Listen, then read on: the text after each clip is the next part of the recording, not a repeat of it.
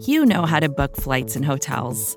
All you're missing is a tool to help you plan that unbelievable travel experience. That's why you need Viator. Book guided tours, excursions, and more in one place. There are over 300,000 travel experiences to choose from, so you can find something for everyone. And Viator offers free cancellation and 24/7 customer support for worry-free travel. Download the Viator app now and use code Viator10 for 10% off your first booking in the app. Find travel experiences for you. Do more with Viator.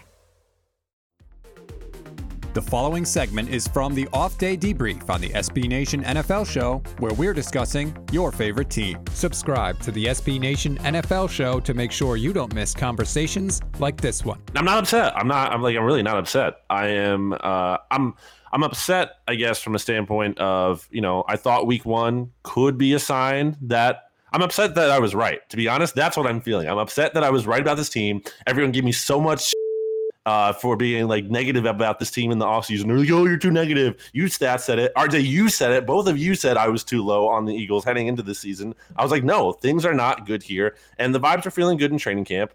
And I said, to be in fairness about that, though, I said, I don't know what this means. This doesn't necessarily mean anything. And it didn't mean anything. It meant that they could beat a bad Falcons team in week 1. Great. But there are reasons to not feel great about this team heading into the season. They were coming off a 2020 season in which they finished as the last team in the worst division in the NFL, and they got rid of their coach and their defensive coordinator. Doug Peterson's the problem. Oh, Jim Schwartz is the problem. I mean, Carson Wentz was part of the problem, but he's gone too, and they're still struggling. Like I said, the problem is not the GM. You can't just assume the GM is fine, Howie Roseman is fine. It's not actually his fault. Actually, this roster is really good. That never held water with me. And what are you seeing out there?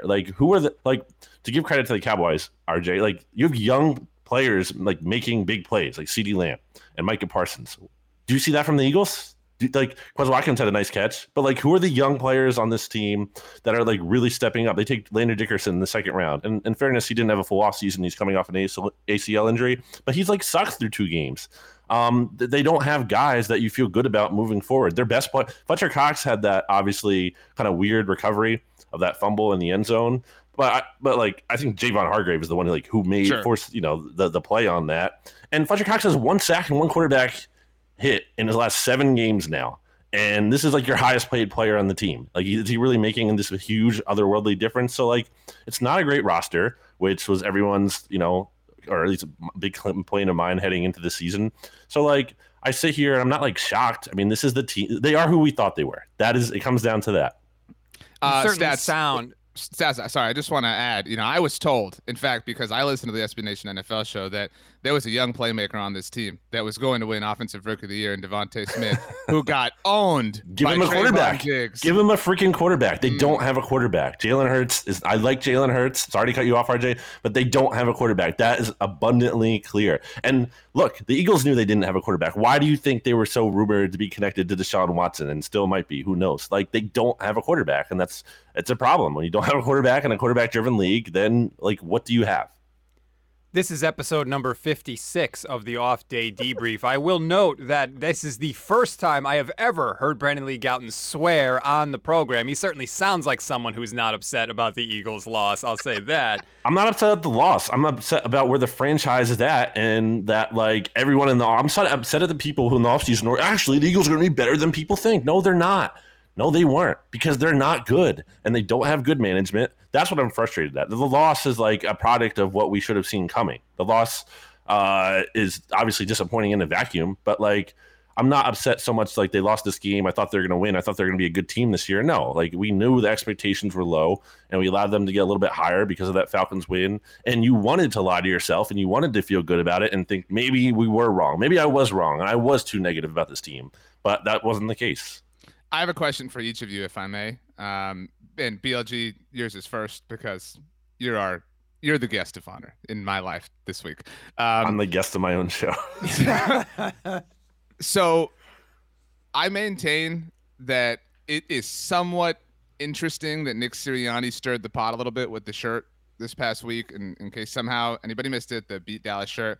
But I also maintain that this is literally the worst way that this could have gone for him. And now he's made himself a meme. I mean, I've mentioned several times the highlighter thing. Stats is 100% in agreement with me, by the way. He's totally doing this just to go viral. He really wants the attention that the highlighter on the visor is drawing. But I mean, again, this was a big check, a big risk that he took. And now he's the loser. That's what it is. And he residually has made his team the loser because of what he did. And it was bold. And I'm not saying you specifically, but maybe you applaud that. But I really think that now that's like a thing. And now I could promise you we will generate content from that the next time the Cowboys and Eagles play. But that is a thing now that he has done. And so I have doubts about his abilities to lead this team. Again, I have a problem with Mike McCarthy from this game, to be very clear. But man, I have, to use your beloved term, I have really bad vibes about Nick Sirianni. They didn't lose the game because he wore a t-shirt. I want to be clear about this. That is not why the Eagles lost. They lost because he didn't call a good game, and that was a big problem. I mean, they only ran the ball with Miles Sanders 3 times, which isn't to say that I hate they didn't run the ball enough. What are you talking about? That's not the problem. That's not why the Eagles lost this game. They didn't need to run the ball more, and that would have magically fixed everything. Now, that being said, you should not be ending a game where Miles Sanders only, I think, touched the ball 6 times total and ran it 3 times. That's a problem. But also, what is the identity of this offense? That's a question I had asked Doug Peterson last year, and he gave this stumbling answer because there wasn't one.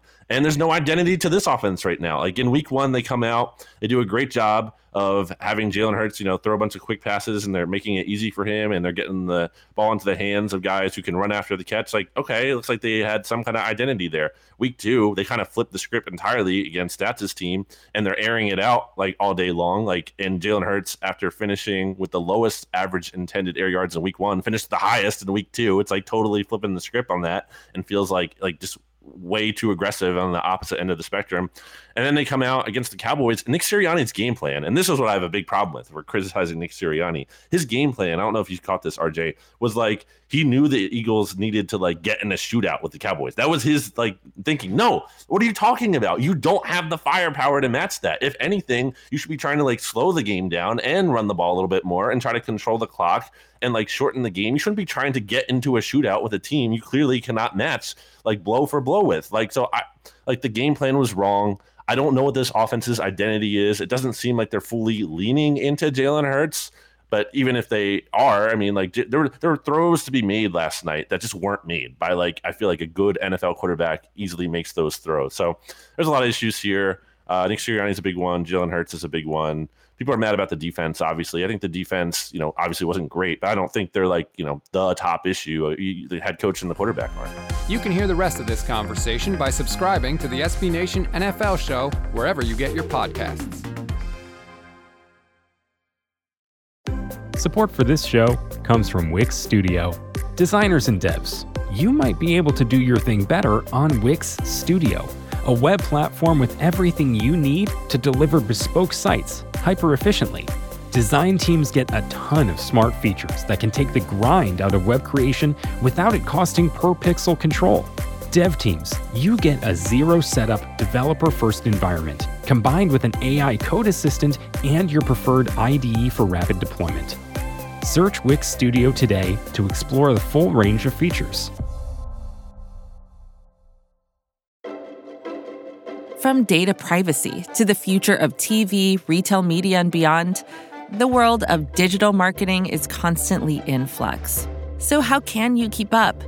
Well, the Current Report is there for you. Each week, marketing leaders on the cutting edge give you the latest insight. So if it's creating a buzz, they'll be talking about it. Subscribe to the Current Report wherever you get your podcasts.